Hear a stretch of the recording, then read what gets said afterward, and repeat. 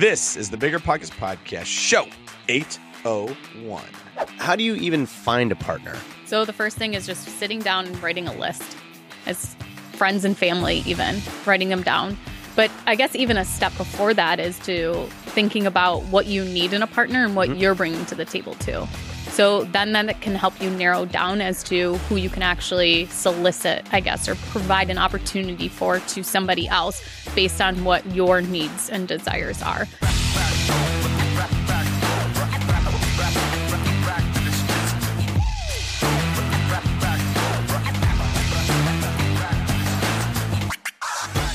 My name is Ashley Kerr, and today I am hosting the Real Estate Rookie Podcast and the Bigger Pockets Real Estate Podcast.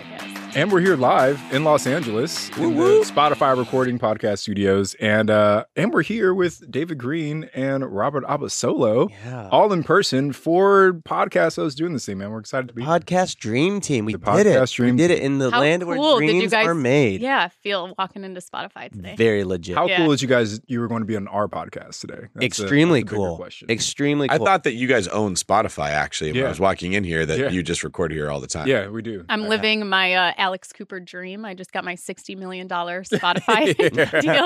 We got Yeah. the Spotify. Yeah, we walked in and we're like, we're here with Bigger Pockets. Yeah. And they're like, sorry, what is that? Yeah. Is that are you one of the vendors? Are you one of are you the coffee guy? I'm like, okay, yeah, that's my studio. Who ordered DoorDash? Exactly. We're a dry cleaning company, and we cater to clothes with very large Very large pockets. pockets. Yeah.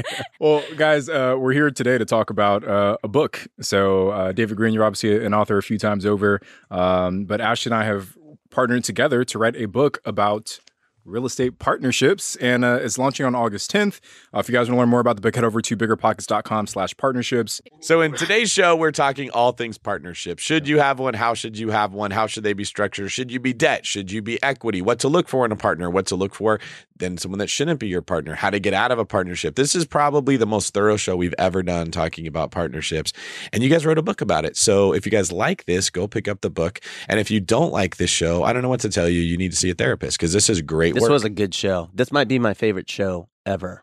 Yeah, you guys even get into my life a little bit here. We do. kind of dive Do a we get little David therapy Green to session. open up a little bit. So Yeah. legitimately, that's what I liked about this episode is we talked about the concepts of partnerships in the world of real estate, but we also contextualize a lot of the concepts with our own personal stories and anecdotes of, many, many years of investing. So I think no matter if you're a rookie investor or someone looking to scale up and get into a partnership, this is going to be a very useful episode for you. And make sure you listen all the way to the end because we get deep into a concept of communication. If you've had a hard time communicating with other people or you feel like you're not seen and you're not heard, this could really help with getting your point across so other people can understand.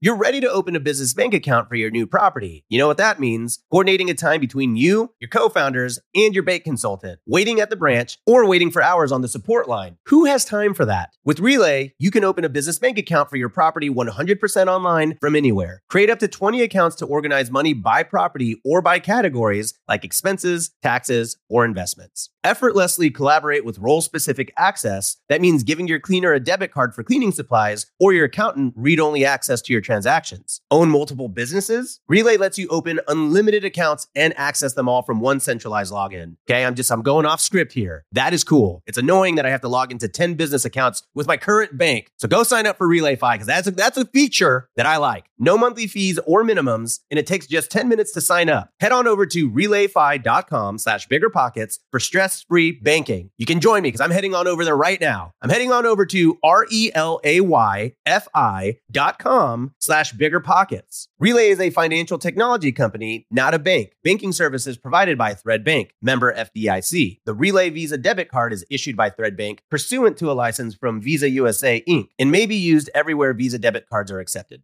We know, and you all know, why it's super important that good tenant screening is absolutely critical to your management process. Luckily, RentRedi, the comprehensive property management software, has a new feature that makes tenant screening a breeze. In addition to TransUnion certified tenant screening, RentRedi now offers proof of income verification. RentRedi's automatic tenant proof of income verification ensures an in-depth check of each applicant's financial stability. With Plaid certified tenant income and assets reports, you can see a potential tenant's income summary and total earnings by month. All tenant screening and verification is paid by the tenant and done through the desktop and mobile app. It's time to say goodbye to gut check tenant screening and feel confident renting out your property with RentRedi. And as a matter of fact, all BiggerPockets pros have RentRedi included in your pro membership. If you're not a pro, RentRedi is offering you 50% off of their annual plan. New customers visit rentredi.com and use code BP2024. That's RentRedi.com. Using code BP2024. That's BP, like BiggerPockets, in the year 2024 to save 50% off of 1 year of RentRedi. The easiest way to collect rent? RentApp. RentApp is a seamless, secure, free payment tool for small rental property owners like you and me. Built by a team of fintech veterans behind Square and Cash App, RentApp uses ACH bank transfers to deposit rent directly into your account. Landlords love RentApp for its unbeatable convenience. Isn't it time you made rent collection easier? RentApp, the free and easy way to collect rent. Learn more at rent.app/landlord. That's rent.app/landlord. And before we get into today's conversation, your quick tip is just go buy the book. It's really good. It's Ashley and Tony's first book. They put a lot of time into this, and it will make you money. So go use partner 801 if you're cool. Ashley, Tony, thank you very much for having Rob and I on your podcast. And thank you for being on our podcast. We've got a bit of a crossover going on. Yeah, it's like an Inception thing going on, right? Like the Marvel Cinematic Podcasting Universe coming together. That's true. Do you remember when Teenage Mutant Ninja Turtles first had a G.I. Joe crossover? I was not born yet, I don't think, when that happened. That was before my time. Yeah. Well, this is what it felt like. Smart ass. So yes, we're all doing a podcast together. Me, the old man, you, the young pups. And we're going to be talking about your new book, Real Estate Partnerships. Mm-hmm. Congratulations, by the way, on writing the book. Before we get into it, what was the thing about writing a book that nobody knows will happen that clearly happened? It's really aggravating. Isn't it? Yeah. I think the bigger challenge for me was just like taking the time. Like we're like entrepreneurs or business people, and it's like dedicating however many hours of your day to just like sit down in front of the computer and do nothing else but write. That was a challenge for me, but the actual process I thought was actually, it was pretty cool. It's kind of funny because it's kind of like y'all partnered up to write a book about partnerships, you know? That was actually intentional. Yeah. And, you know, stick around until the very end of the podcast, and I'm actually going to read the endorsement that I wrote that never made it into the book. Yeah. But they're very good. Exclusive content. They cannot find it anywhere else. Subscribe to the Patreon. Because it does not exist anywhere else. anywhere else. Because it didn't make it into the book. That's right. So if you guys want to hear the mediocre at best endorsement that wasn't making the cut, stick around and you're going to hear Stick around to the end. This is why Rob hasn't written a book. And that's what we call a hook in Hollywood, because we're live in Los Angeles from the Spotify studios. We've arrived. Mm-hmm. All right, so let's talk partnerships. Do I need a partner? I've always been a bit of a desperado from that old Eagles song that you guys also won't know, because if you didn't know what G.I. Joe was, you definitely won't know the Eagles. But I've always done things myself. Should people like me get a partner? Who's the right person to get a partner? What's your thoughts there? I think first, let me ask, like, why have you always gone like the lone wolf route? Like, what has kind of made you shy away from partnerships? And we can kind of break into why it might be beneficial. Much like the song Desperado. This is now a therapy session. Yes. By the way. Mm-hmm. I've been out riding fences for so long now. All right. We go lay down on that ottoman really fast, and we're just going to break this down. Tell for me, you. how do you feel? Yeah. What does it make you feel when you hear the word partnership? I can see our producer's eyes. He's like, we're going to edit this so much. That is a good question. I think that the conflict of vision has been a problem. The times I have had a partner, it's usually in a business, not with a property. Yeah. But the conflict of vision is tough. Somebody is going to have to submit to someone else. That's like a dirty word in today's culture. Nobody wants to submit to anything. Mm-hmm. But it's the reality. Like Rob and I have a property together, and I typically end up submitting or deferring to his judgment because he has more experience in the short-term rental space. So I trust myself to recognize when I don't know what the right move is. We were just at the house yesterday having a conversation about the decor, and I was like, I can't tell if it's ugly or not. I really don't know. It's true. And he's so confident. He's like, oh, no, that has to go. I was Absolutely like, not. that is the ugliest thing I've ever seen. He's like, it's nice. I'm like, it's not. Yeah, it's We're working bad. on it. So like, I know, all right, when it comes to that, I'm going to let Rob do his thing. I know the things that I'm good at. The partnerships I've been in outside of Rob have usually been the other person fighting with me. Mm-hmm. They think they know better. They want to go with what their gut says. And often motivations are not the same. So my motivation is what makes the most money. Theirs may be their ego wants to get it. They want to use this as some shining beacon to sell courses outside of our partnership, so that they want a property that doesn't perform well but looks really good, so they can tell people. They want to be able to brag to a girl at a bar that they're a business owner of some type, and so the business isn't being run well. There's always a problem in that degree. So just owning the thing myself and then delegating out the work has been a little bit easier for me. But clearly you guys have scaled to a level that I haven't in some areas of life. And I think that's due to partnership. So now that I put my baggage out there, what do you guys think about this? Dr. Filmy? Yeah. Well, I mean, first, I totally agree. I think like the alignment of goals of like long-term vision is super important. And Ashley and I talk about this all the time, right? Like, I think you wrote that chapter on the alignment piece, right? Like, I mean, dive into that. Yeah. So keeping aligned, like when you start your business, it's easy to be excited. Like, this is what we want. We want to buy a house. But what often people don't think about is, okay, what about 5 years from now, 10 years from now? What's like the long-term play, and kind of setting those goals in the beginning of the relationship. And when you're kind of building out your roadmap, is having those yearly alignment meetings to make sure that you still are on the same page. If one partner wants to grow and scale and get to, $1 billion portfolio, the other one just wants enough money to retire and then go live on a boat in the Bahamas, those might not be the same paths for everyone. Totally. Those are definitely going to cause a why in your partnership, because one person's going to be ready to be done and the other person is going to be grind.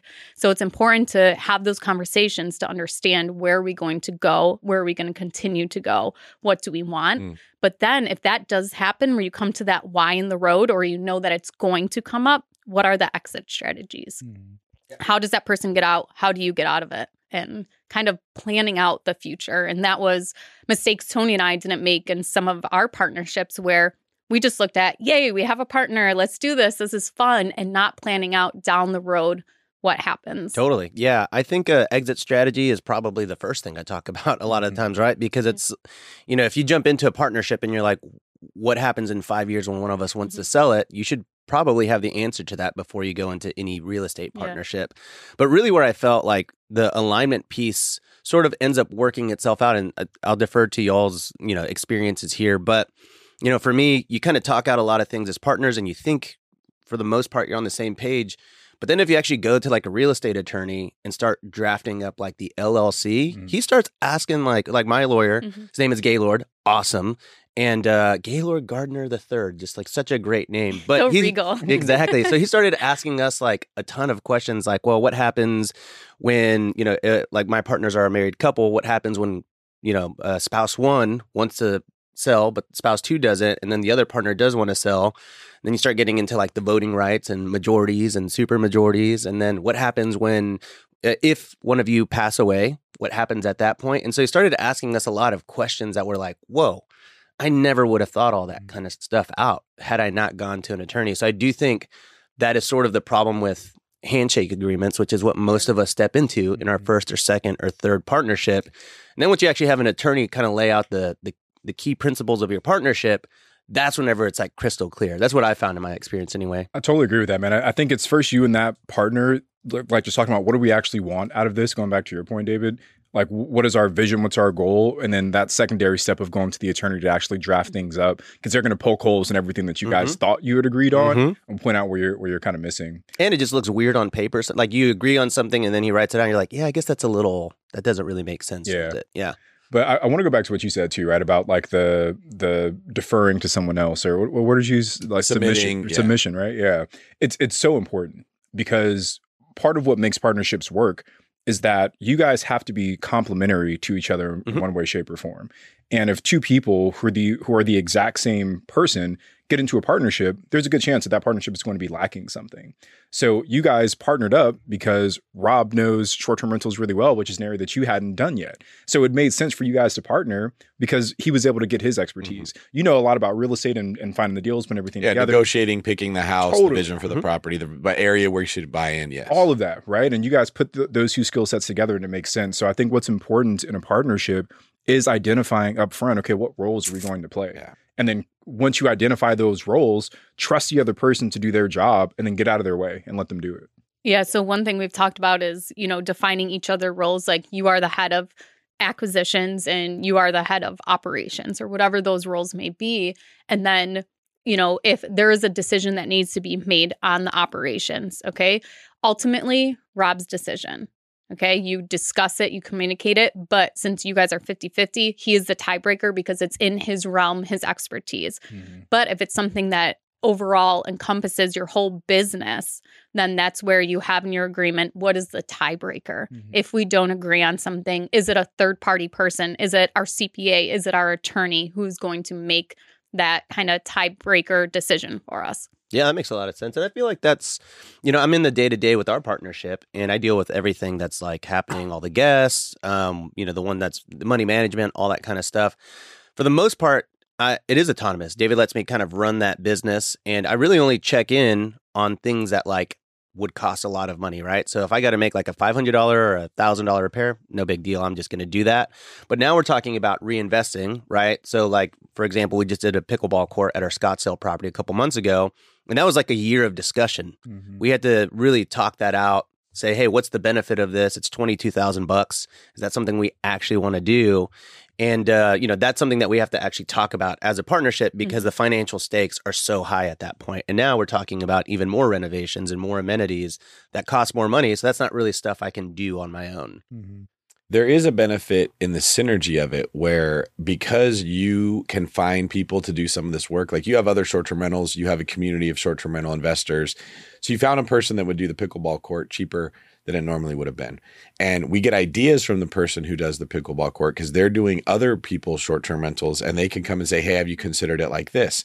Same for the mini golf course that you're putting in that we're going to be looking. So I benefit from some of the ideas that you're going to have. And then you bring it to me and I say, well, if we did it like this, it would cost less money. If we did it during this time frame, we could get something else done at the same time. We could add value to the property if we did it this way instead of that. And then I'll hear you go, oh, that's a good idea.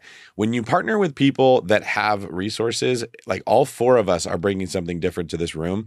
All four of us leave with more information than we got because we get it from everyone else. In my mind, the right partnership has additional benefits other than just you handle X and I handle Y. But what about the wrong partnerships? Do you ever run into situations where you're actually less productive because your partner's holding you back? We actually just did a YouTube video that recorded yesterday, and it's 5 red flags that your partner could say that means you should run. So Before getting into it? Yes. Okay. Or even while you're doing it. That's a red flag. So one of the ones, and I kind of thought of this as you were talking, as to when you're giving someone constructive criticism. So maybe Rob says, here, I want to do this mini golf course, and you start kind of maybe poking holes into it or whatever. If Rob all of a sudden goes, you know what, fine, you just do it.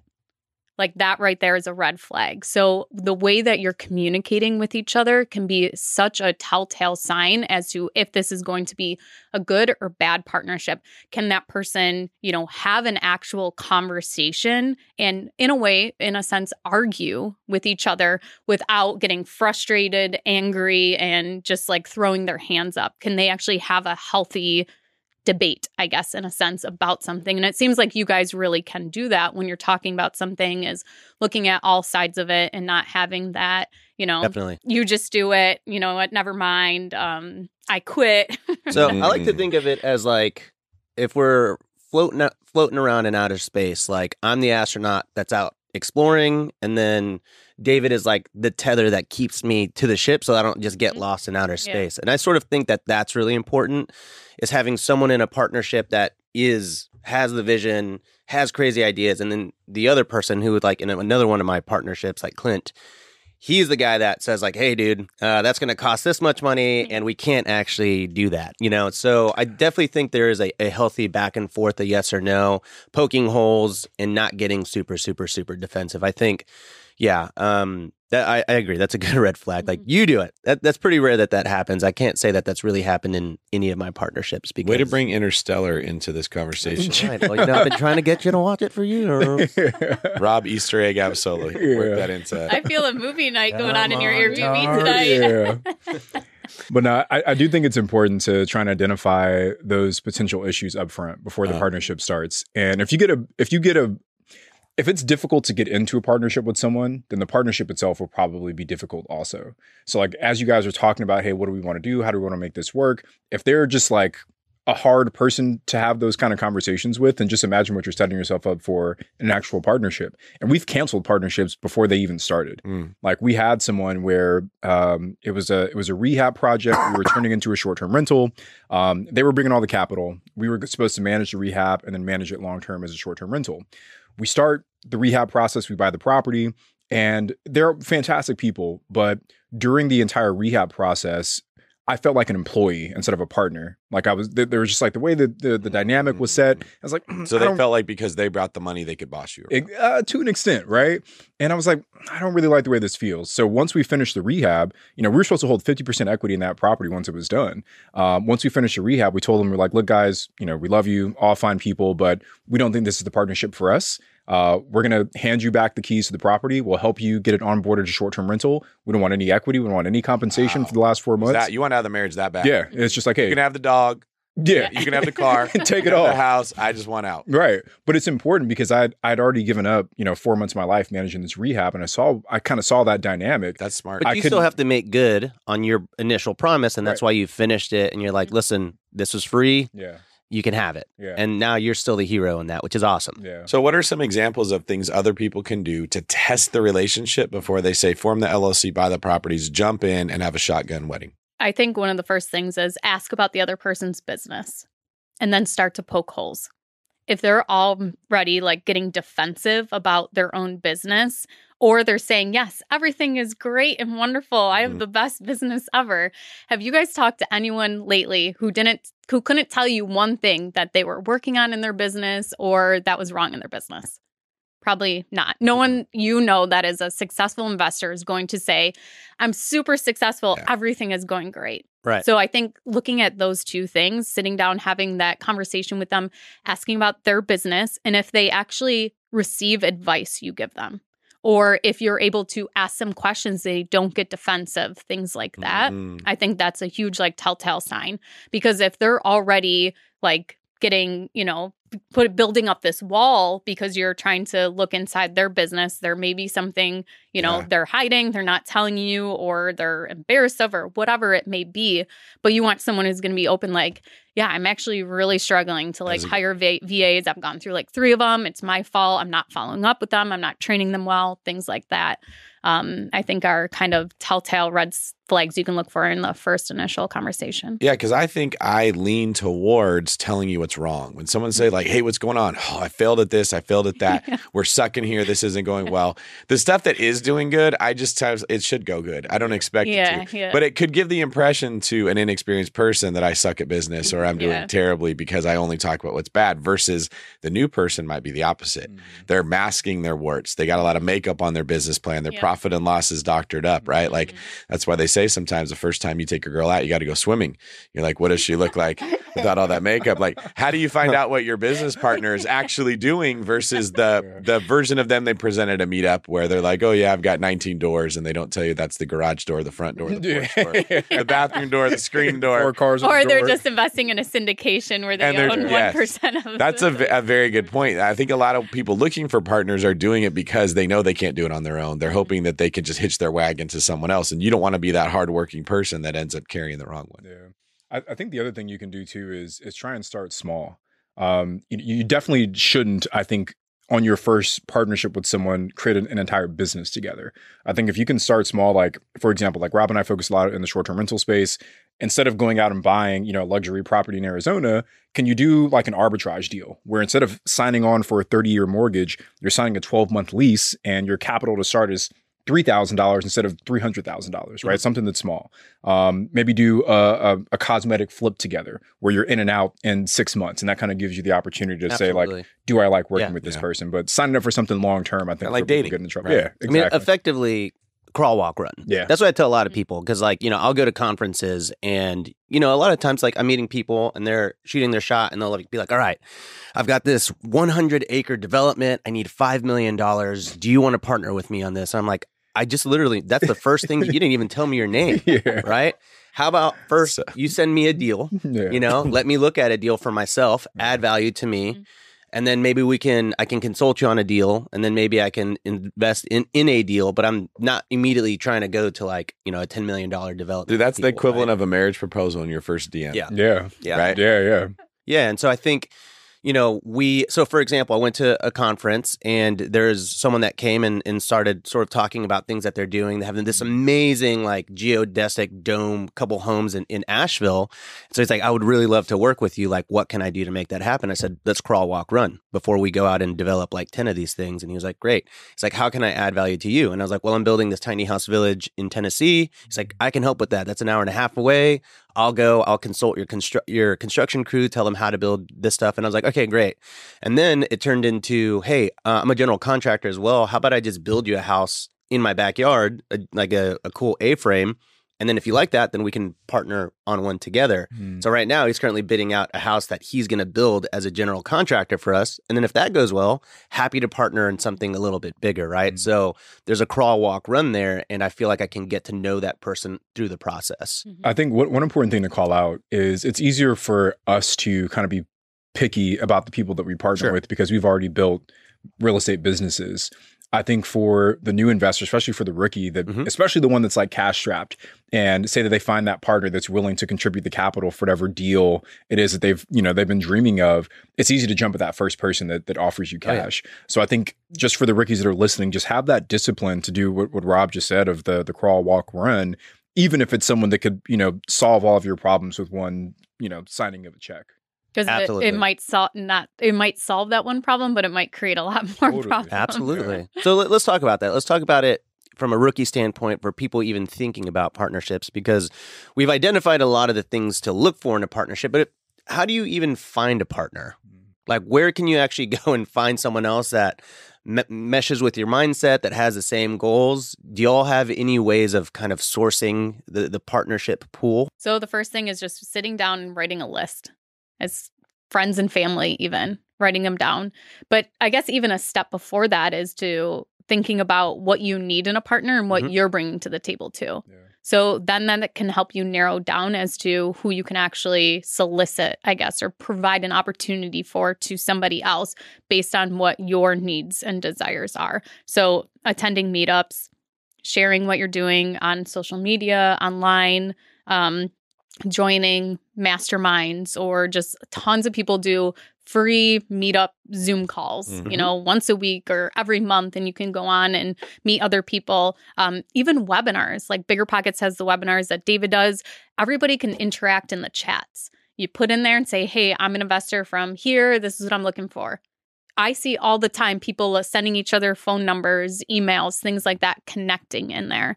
So I think friends and family, meetups, virtual or in person, and then just like social media. Yeah, that's a great tip. I actually often see like in webinars, people will change, like on Zoom, they'll change their name to be like Tony Robinson dash, 512-555. Exactly. You did it before. You did it to yourself. But I do think that meetups are a really good place. I think talking about real estate, just in general, that's how you actually find other people that might, one of the first partnerships I ever got into was here in LA. I was taking an improv class at UCB, and they asked us like, what do you do? And I was like, I do real estate, whatever. This was at the beginning of my stuff. Then we went out to a bar and hung out, and one of the guys in that group was like, hey, so you do real estate? Like, I've always wanted to learn how to do this. I'll fund it if you just teach me how to do it. And we've been partners to this day. Like, we've done a bunch of different projects, and it's because I even just talked about it. A lot of people are scared to talk about real estate, and you'd be surprised at how many people in your inner circle, friends and family, want to be on that journey, but they don't know how to do it, And so they'd be happy to partner. Talk about your first partner. So my first partner, and actually, Dave, I don't know if I've ever told you this story, but you were the impetus for my first partnership. So Sarah's, my wife, Sarah, her cousin, he was my first partner. And I was on Instagram, and you had posted something, and he was also following you. And so, he was like a distant cousin. We would see each other like on the holidays and stuff. So the next time I saw him, I was like, hey, man, you follow David Green? He was like, yeah, I've been reading some books and thinking about doing this thing. And we just kind of kept in touch. And then a few months later, I ended up getting this deal that I needed a partner for. I reached out to him. I said, hey, man, I know we've been talking. Like, look at the numbers. Like, what do you think about this? He's like, man, that's a pretty solid deal. I think we should do it together. But it was all because, social media, us talking about it and kind of sharing that journey. But back to your point, Rob, like I tell everyone, even if you're just starting, you should be sharing your journey about real estate investing. 100%. I started, before I became a co-host for the Rookie Show, I had my own podcast. It was called Your First Real Estate Investment. And I started that podcast before I actually closed on my first deal. So I had 0 real estate investments, but I had a podcast where I was interviewing other investors about how they got started. It was just, tell me about your first deal. That's all the podcast was. And through that, I was able to I was putting out 3 episodes a week for almost a year. And I met so many people through that podcast. And one of those people led me here. So it's like, if you just share your journey, create content, like you would be amazed at the people that you might meet. We know, and you all know, why it's super important that good tenant screening is absolutely critical to your management process. Luckily, RentRedi, the comprehensive property management software, has a new feature that makes tenant screening a breeze. In addition to TransUnion certified tenant screening, RentRedi now offers proof of income verification. RentRedi's automatic tenant proof of income verification ensures an in-depth check of each applicant's financial stability. With Plaid certified tenant income and assets reports, you can see a potential tenant's income summary and total earnings by month. All tenant screening and verification is paid by the tenant and done through the desktop and mobile app. It's time to say goodbye to gut check tenant screening and feel confident renting out your property with RentRedi. And as a matter of fact, all BiggerPockets pros have RentRedi included in your pro membership. If you're not a pro, RentRedi is offering you 50% off of their annual plan. New customers visit rentredi.com and use code BP2024. That's RentRedi.com. Using code BP2024. That's BP, like BiggerPockets, in the year 2024 to save 50% off of 1 year of RentRedi. Your competitors are fighting for your customers' attention. So how do you stand out? Easy. Constant Contact. Constant Contact's award-winning marketing platform has helped millions of small businesses stand out, stay top of mind, and see big results fast. Reach new audiences, grow your customer list, sell more, raise more, and fast-track your growth. Constant Contact makes it easy to promote your business through email and SMS marketing, social media, and even events management. Don't know much about marketing? Don't sweat it, because Constant Contact's writing assistance tools and automation features help you say the right thing at the right time, every time. And with my boot camps and live events, I just don't have the time to clone myself. So I just let Constant Contact do the marketing for me, and you should too. So get going and start growing your business today with the free trial at ConstantContact.com. Just go to ConstantContact.com right now. Constant Contact, helping the small stand tall. ConstantContact.com. Pretty good little episode, right? While you were listening, you could have been getting paid rent with RentApp. Landlords love RentApp because it makes rent collection a breeze. RentApp uses ACH bank transfers to deposit funds directly into your account. Setup is straightforward for renters, and landlords don't need to download anything. Both have peace of mind with the digital transaction history. Isn't it time you made landlording a little easier? RentApp, the best way to pay or collect rent. Learn more at rent.app/landlord. That's rent.app/landlord. So, chapter 1 of this book, I believe it is, why do I need a partner? What are the 4 areas that somebody looks at when they're determining if they need a partner and how they'd benefit? I actually don't even remember. What are we writing in the book? I do. Okay, the first one is Bring us time. home, Oh, there you go. There you go. Is time. Okay, so you just don't have time. Maybe you make crazy money at your W-2 job, but you don't have the time to learn about real estate investing, or you just don't want to make the time to learn about real estate investing. The next one is money. You don't have the money, you don't have the capital, and you need somebody to bring that in, whether that's for the purchase price, the rehab, or even just have reserves. Like you have no money at all and you don't want to go and buy a deal with seller financing because you have no reserves. The next thing is having confidence. You don't have confidence. You are afraid something bad is going to happen. So that was me. Mm-hmm. That's what I was. I was afraid the roof was going to fly off. Somebody was going to fall down the stairs and sue me, all those bad things. And then the last thing is knowledge and skills. So having, the knowledge, and a lot of times rookie investors think, I'm not experienced, I've never done a deal. If you've spent the last year in analysis paralysis, you probably have more knowledge than more than half of the people out there in this world. Like you have a lot of knowledge, more than you think. Mm-hmm. And so those are kind of the 4 pieces there that we like to look at. Yeah, it's kind of funny how as you said, every single one of those, I'm like, yep, I was there. Yep, I was there. The knowledge or skills, or sorry, the confidence. But I mean, those are just, it's funny because I just kind of think of it all as like one set of barriers, but it is funny how specific they are. Like, and a lot of those confidence things, like the roof flying off, or what happens when the toilet leaks, or, you know, you hear in the short-term rental space, people are like, what about parties? Or in the midterm rental space, people are like, what about squatters? And it's like, there's a lot of confidence issues that I think that when you talk to someone in the industry and they come to me and I'm like, it's not that big of a deal. You just do this one little thing and it's like boom to go. And then you can really start unlocking, you know, someone's mind that way. So I just want to add one thing because I'm reading this book right now and it talked about the differences between confidence and courage. And it said that confidence is something that happens out of like repetition. Like as you repeat a skill, you build confidence. Courage is scary. Yeah. Because it means you're stepping out to do something that you're not confident in yet. And I think people underestimate how much courage it takes to get started in this business because usually you're the only person in your circle that's even doing it, right? Your friends, your mom, your dad, your brother, like no one else is drinking the Kool-Aid the way that you are. So it does take a certain level of courage to be able to step out to start building that confidence. No, you want to wait till you have confidence before you start. That's the problem. And it doesn't work that way. It's like saying, I'm going to go to the gym and work out once I'm strong. And that's totally once I get a six pack, then I'll get in the gym. It does require courage 100%. I think part of the key is making moves with a limited downside because you're going to mess up. You're going to fall off the bike. So don't go learn how to ride a bike on a cliffside where the downside could be really big, right? Yeah. You want to put yourself in positions where these mistakes are something you could bounce back from. You don't want to, another analogy, learning to play poker, you don't want to bet all your chips when you first start. You're just like, how do I just play little tiny bets as I figure out the rhythm of this? And then as you get better, the bets become bigger, but you have things on your side. Something I like to talk about partnerships, because not all partnerships are the same. We tend to think every partnership is 50-50 equity split, but there's different equity splits and then there's different debt splits. So talk a little bit about equity partnerships, debt partnerships, and what's right for who. Yeah. So two different types of partnerships, right? You have equity partnerships where you're sharing ownership in the actual property. You have debt where typically one person is the one that actually owns the property and the other person has the debt against it. So there's pros and cons to each. We've used both models in our business. I'll talk the debt side first. So with the debt partnership, you have one partner who is the borrower, one partner that's the lender. The person who's borrowing the money, their name is typically going to go on the deed of the property, but there will be a lien against that property by the person who's lending those funds.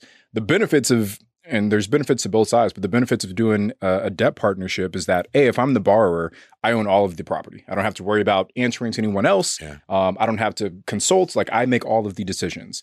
The downside is that if this deal goes south, I still owe that person their money, right? Yeah. Like I don't have an exit. More of the upside and more of the downside. More of the downside, right? On the inverse is true for the lender, where they get a fixed return, right? They know that they're going to get whatever 10% on their money, but say that this person crushes it, and they could have got an 80% return, they're still stuck at the 10. So there's pluses and minuses to each. On the equity side, you share both in the upside and the downside. So if we do an equity partnership together, like you said, David, there's different structures you can have, but say I'm going to do all the work and maybe I get 40% of the equity, you get 60%. And then maybe once you're repaid back, then it goes from 60-40 to 50-50, or maybe to 60-40, maybe I get 70 after you're paid back. So you can set it up and structure it in so many different ways. But in an equity partnership, both of you guys are owners and both of you guys share in the upside and the downside. What's your favorite? Do you have one that you prefer, Ash? My first one that I did was kind of a mix of both, where we split it 50-50. So we both got 50% equity, 50% cash flow. But we also did do like a loan payable to him where he was carrying the debt on the property too. So he got equity in the property, his ownership of the LLC, and then he also was paid a mortgage payment every month, so principal and interest. I would never do this again. He made out on that deal. He didn't have to do anything. I acquired the property, I did the property management, everything, but that got me started. So I think the point is that it may not be the best return for you and the best structureship in your favor, that first one. But if it gets you started, if that means you can start now instead of years down the road. So, every month he'd get a check for 50% of the cash flow. He'd also get a check with his principal paid back and then also 5.5% interest. So it was great for him, but also he put so much trust and confidence in me. As the years went on after that first deal, I only did partners that actually had equity in the deal. And then we would contribute capital or whatever it was. Now I've kind of transitioned and I'm leaning more towards just the debt partner. I just want to add one thing to that because I think for a lot of rookies, especially, they undervalue their contribution if they're not bringing the capital. But if the other partner is literally just wiring money, on the day of closing, but you're the person that found the deal, you're the person that's going to manage the rehab, or if it's a flip, you'll do that, or if it's a long-term rental, you're going to manage the tenants. If it's a short-term, you're going to manage your guests. You're going to do the work for as long as you guys hold that deal. So your involvement in that significantly outweighs the person that's just writing the check. So for all of you rookies that are listening, just make sure that you don't undervalue your time, your energy, your effort, and sell yourself short. I mean, like Ashley said, like she would never do that deal again. Yeah. And it's true. A lot of people end up making that mistake. Yeah. I think when you're getting started out, you have to be pretty flexible. You have to be very, very flexible with what you get. You kind of take what you can get. As much as I like to tell people, like, go out, get 50% equity, like raise the money. That's great. Like, that's how I did it. But at the end of the day, like, I think walking into something where, I do want to say, I guess if you're walking into something where the investor is willing to front the cash and, let's say, bring the borrowing power, I think you as the person that's seeking that out, a 25% stake in it's really not all that bad. I think like any amount of equity is fine for a partnership if you have an investor that's easy to work with and you're just really paying for experience at that point, I think. I want to ask you guys about how to structure the partnership. Before I do, I have a pet peeve about newer investors, inexperienced people, really not investors, just anyone who's new to any asset class, negotiating for the wrong things, fighting the wrong battle. So I will often see this as a real estate agent with a person with the house for sale, and they want to negotiate their commission against a listing agent. They're just voracious. They have to win. And what happens is, especially in some of the higher end markets like where I work, like let's say San Jose, South Bay, we could put your house on the market for 1.1 million. Depending how much effort we as an agent put into it, you might get 1.3, you might get 1.1. It is a huge deal, right? The offers come in. If I just take them to you and say, hey, Ashley, which offer do you want? I'll take the highest one. Okay. That's how most agents do their job. Versus if I go call every single buyer's agent and I figure out who has the client that's written 6 offers and been rejected 6 times in a row, they're desperate. The school's starting. They have a place they need to put their kid. Dude, you make different decisions when you're in that frame of mind. I bump them up to 1.225, and then I get another offer to do the same thing, and then I go back and say it's going to have to be 1.3, or we're going to go with them.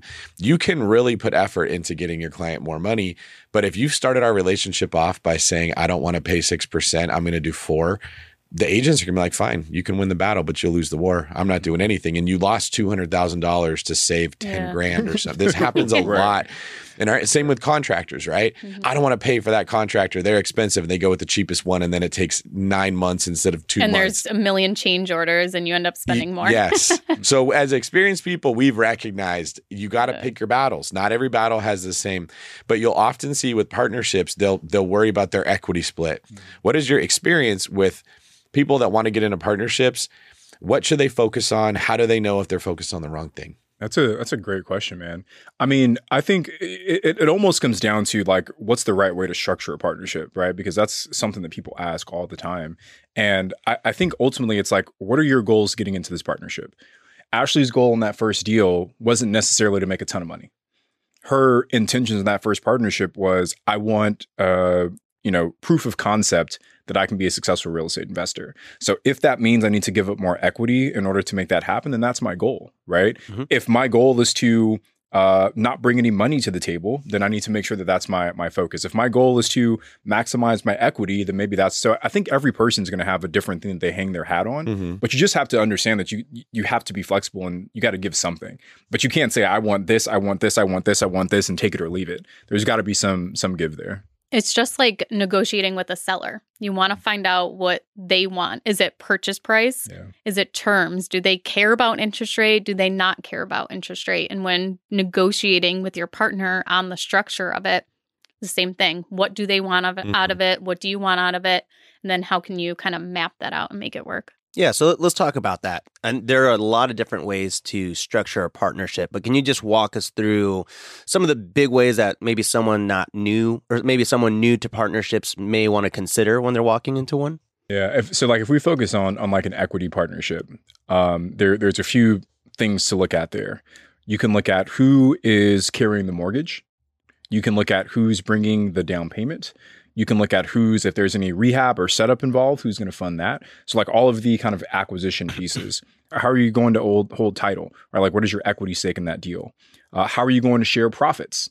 And I think people often don't realize that you can have one set of numbers for equity ownership and then a different set of numbers for profit sharing. And we have that on one of our deals where we own only 25% of the equity in the property, but we get 40% of the profits on that property. So you can have different setups there.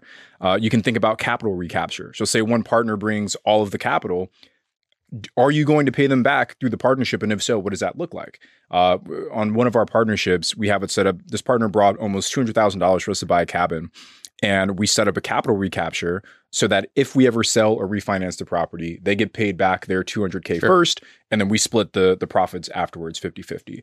There are some capital recaptures where it could be over the life of the ownership of the property. So, hey, we're getting back whatever, $3,000 a month in cash flow. 10% of that's going to go back to repay that partner, whatever they put up. So you can look at the capital recapture piece. You can look at the actual work that's going into the partnership. How are you compensating each other?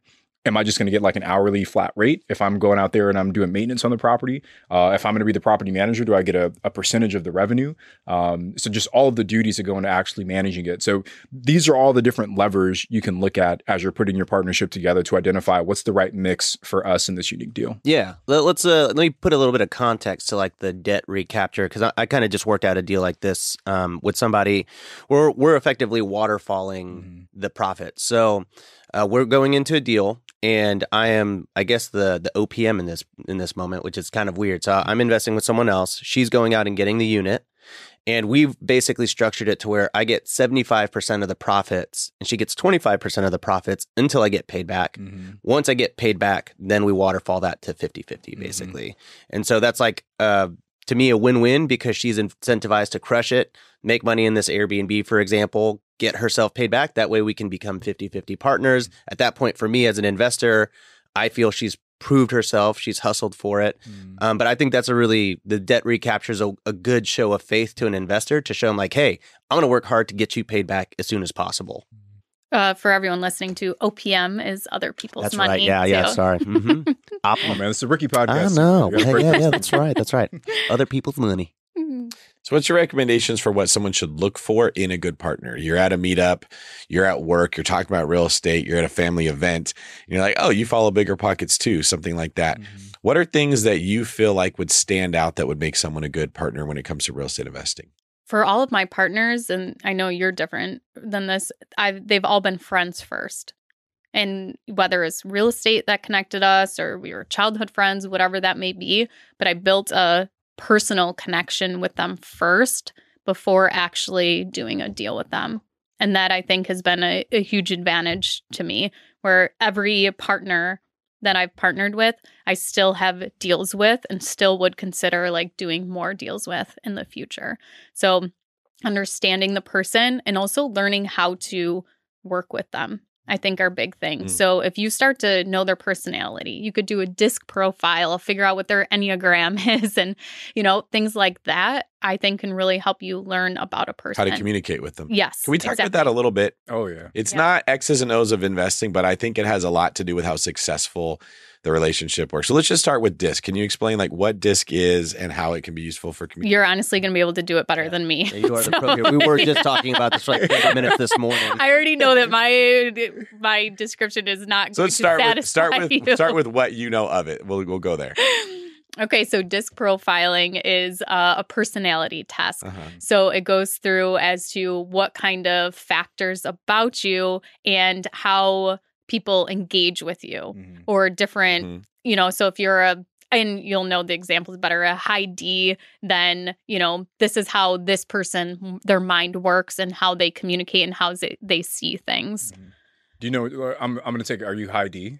Yes, I am. Yeah. I'm a super high C. Do you know what you are, Rob? Have you taken it? He says I'm a high I. I would totally. With a little bit of a C in there? Totally think high I for you. Yeah. And Ash, I would think you're probably like a high S. Honestly. I am, yeah.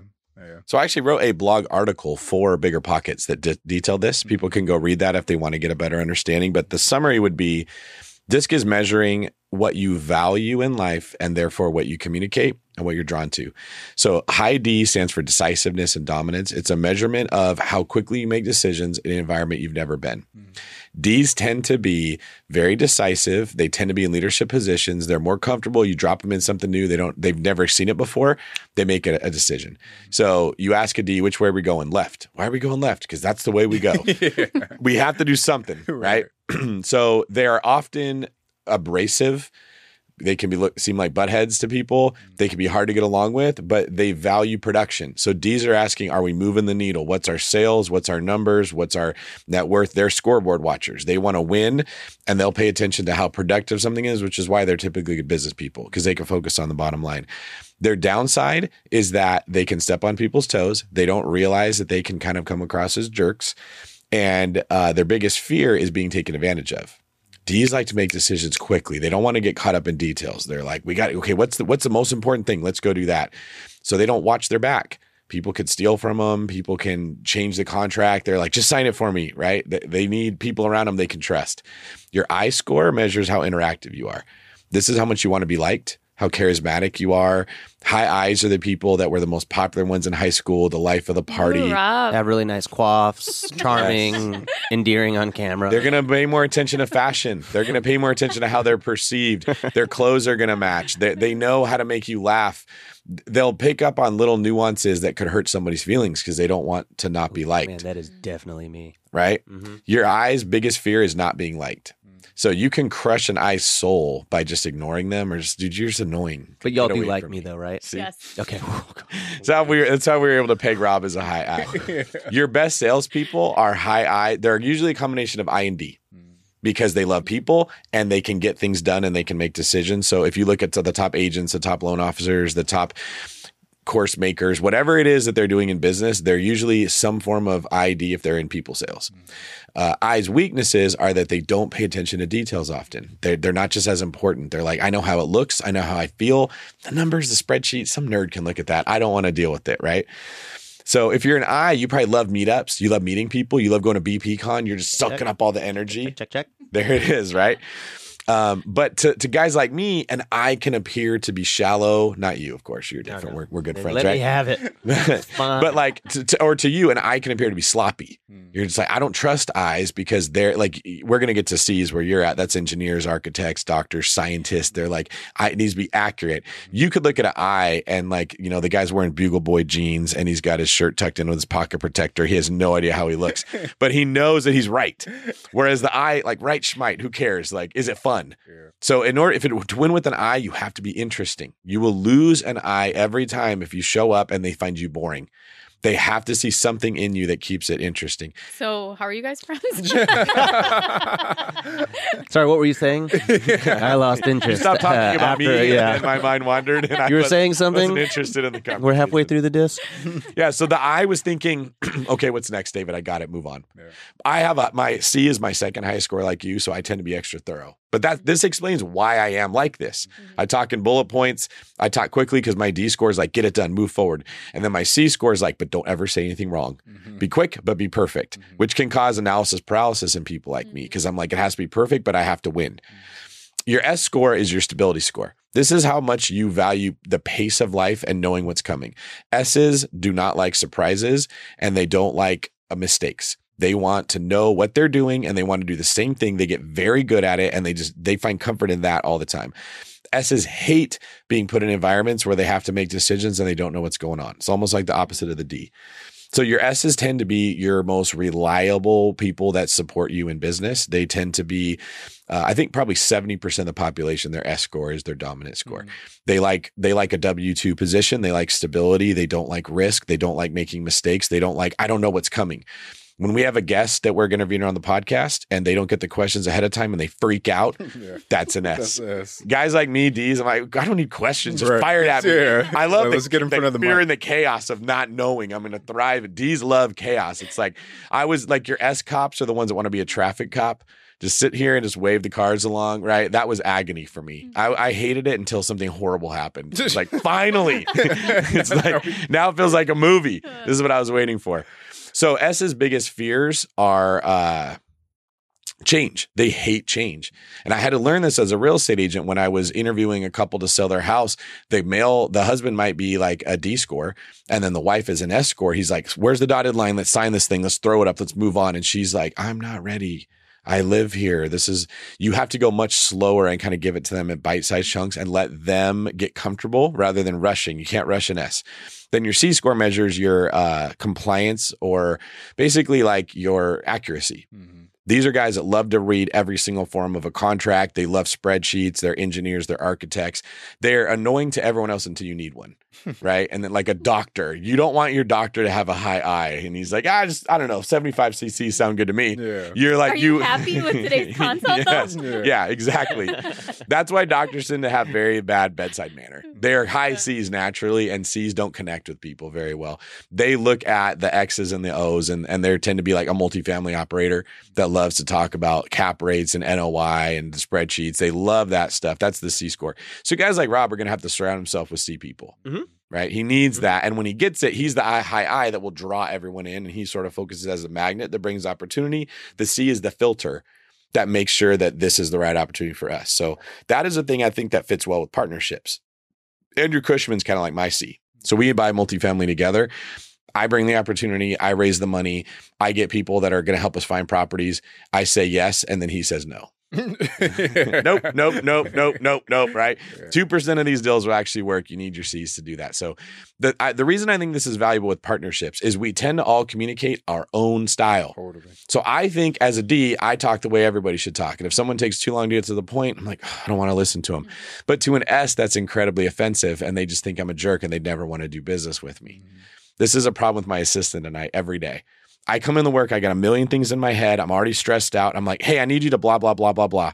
And she goes, good morning. This is like 80% of our days. Start off just like That's what I told my assistant when I hired her. I said, just so you know, I hate small talk. I'm so sorry. I don't mean to be rude, but I'm just going to get to the point. Yeah, I always text my assistant things like without it. I'll just text her things, and then I'll be like, and then I'll add like, I'll send another text that's like, por favor. Please, like just to be like, oh yeah, sorry, I guess that does sound bossy, but I'm just like, I don't want to be like, hey, what's up? Can you help me with this? I just want to be like, change the prices on this like soon. But I mean, so I guess to your point as to why we went on that rant is when you are selecting a partner, knowing how they are. So especially if you need them because you have a weakness and you need their strength, make sure that they actually fit into that category. Yes. Mm-hmm.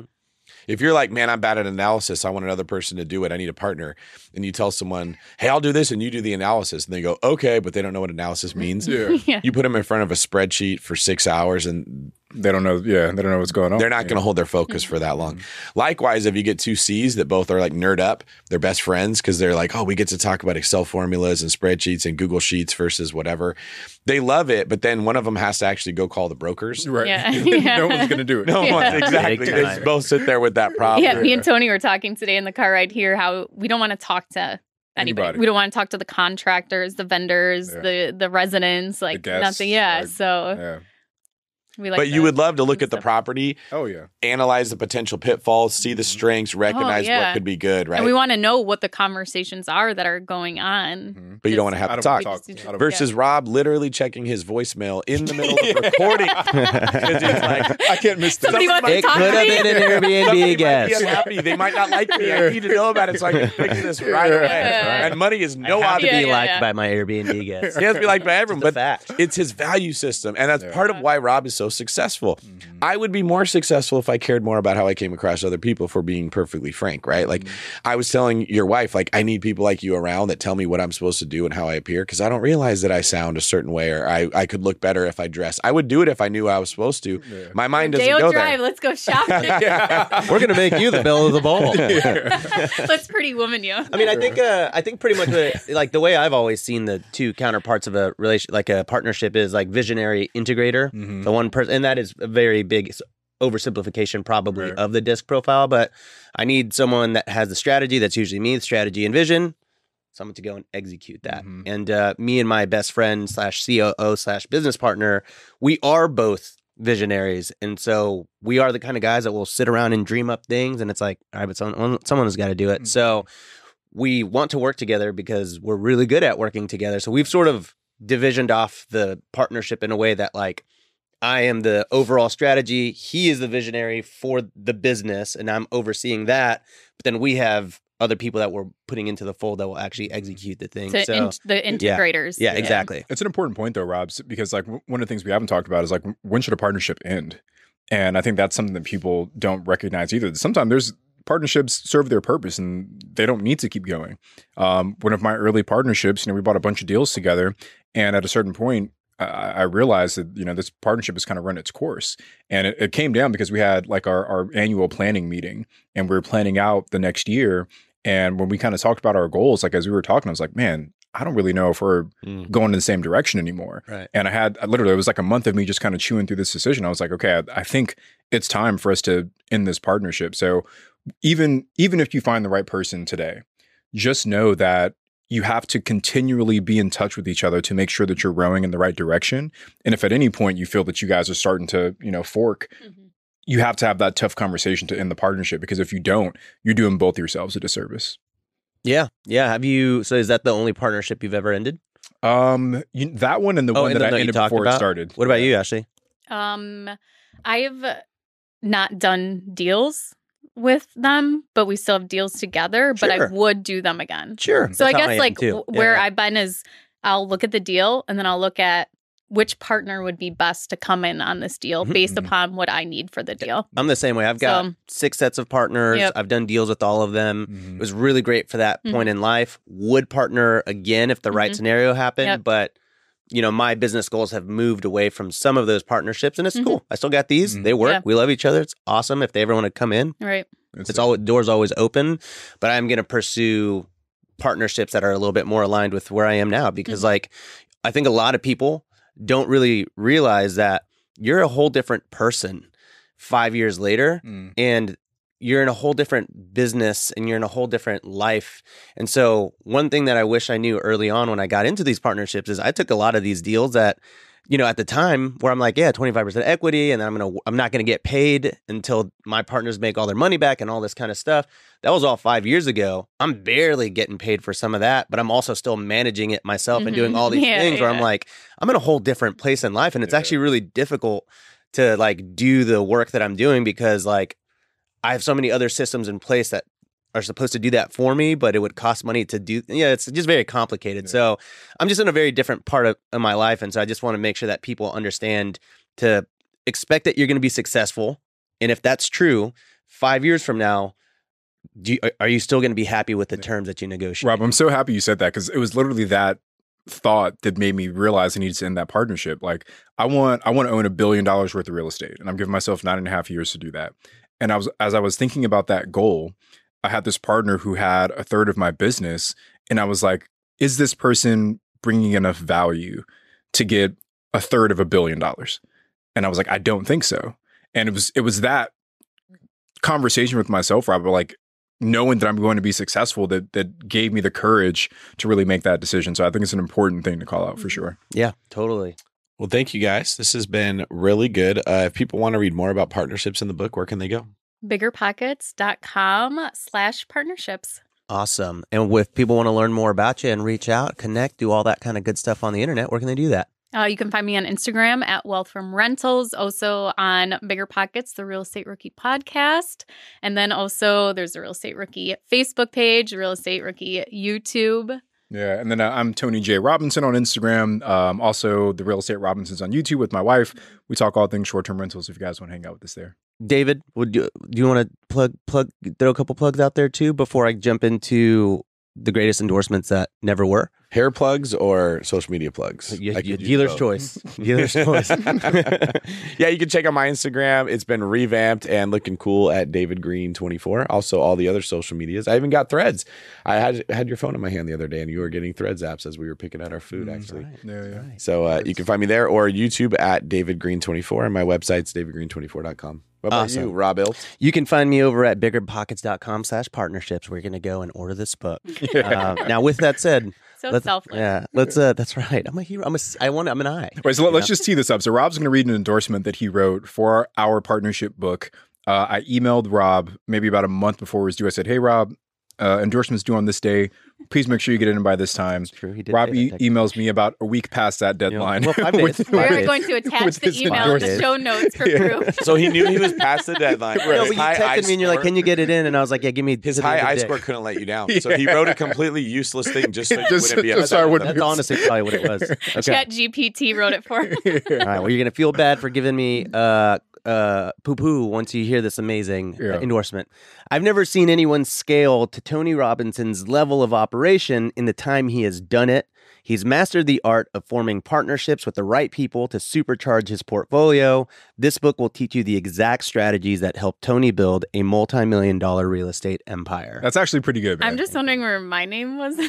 Well, he's the one that reached out. Had you texted me? What a Okay. jerk. Yeah. I mean, it's misogynistic the and people it's that wrote rude. my endorsements, I had them. You in left captivity. Ashley out. Man, you're the He's the one worst. that- he said, "Will you do it for me?" And I did it because I did it for Jamil's Do book you guys see too. the sweat coming off of him? Listen, I just want y'all to like me. All right. Here are two more that I actually wish would have made it in. This might be a little bit sweeter. Okay.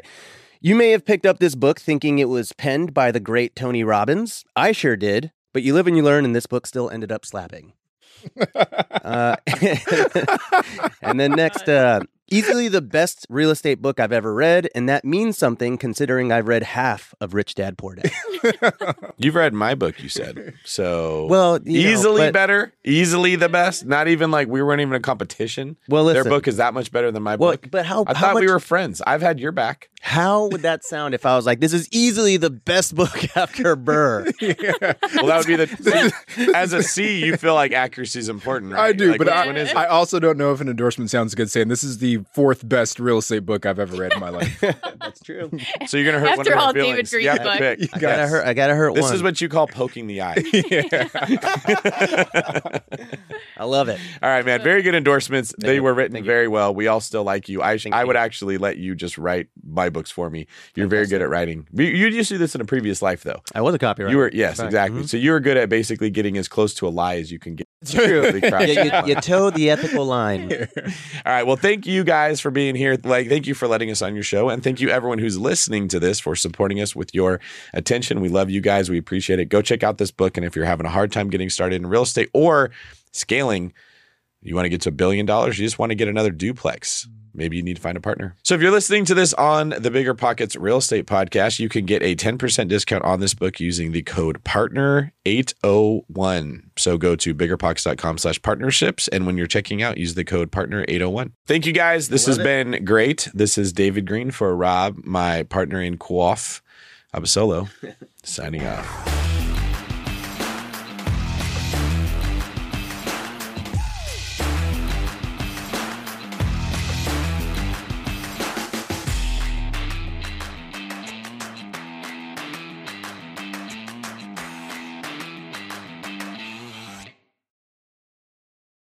The market is changing, and finding your way can be tricky. Rates shift, headlines whirl, but your goal hasn't changed. You want financial freedom. And the best investors know it's not about timing the market, it's about time in the market. If you're ready to get into the real estate investing game or take your game to the next level, finding an investor-friendly agent is your next step. With BiggerPockets Agent Finder, you can find the right agent in minutes. Just head to biggerpockets.com/deals and enter a few details about what and where you want to buy, and bam! Instantly match with an investor-friendly agent who fits the bill. These local market experts can help you navigate the neighborhoods, analyze the numbers, and take action with confidence once and for all. This free resource is only available at biggerpockets.com/deals. Get an agent, get the deal, and get closer to financial freedom at biggerpockets.com/deals. That's biggerpockets.com/deals to find your investor-friendly agent today. The content of this podcast is for informational purposes only. Past performance is not indicative of future results, and all host and participant opinions are their own. Investment in any asset, real estate included, involves risk. Use your best judgment and consult with qualified advisors before investing. Only risk capital you can afford to lose. Bigger Pockets LLC disclaims all liability for direct, indirect, consequential, or other damages arising from reliance upon information presented in this podcast.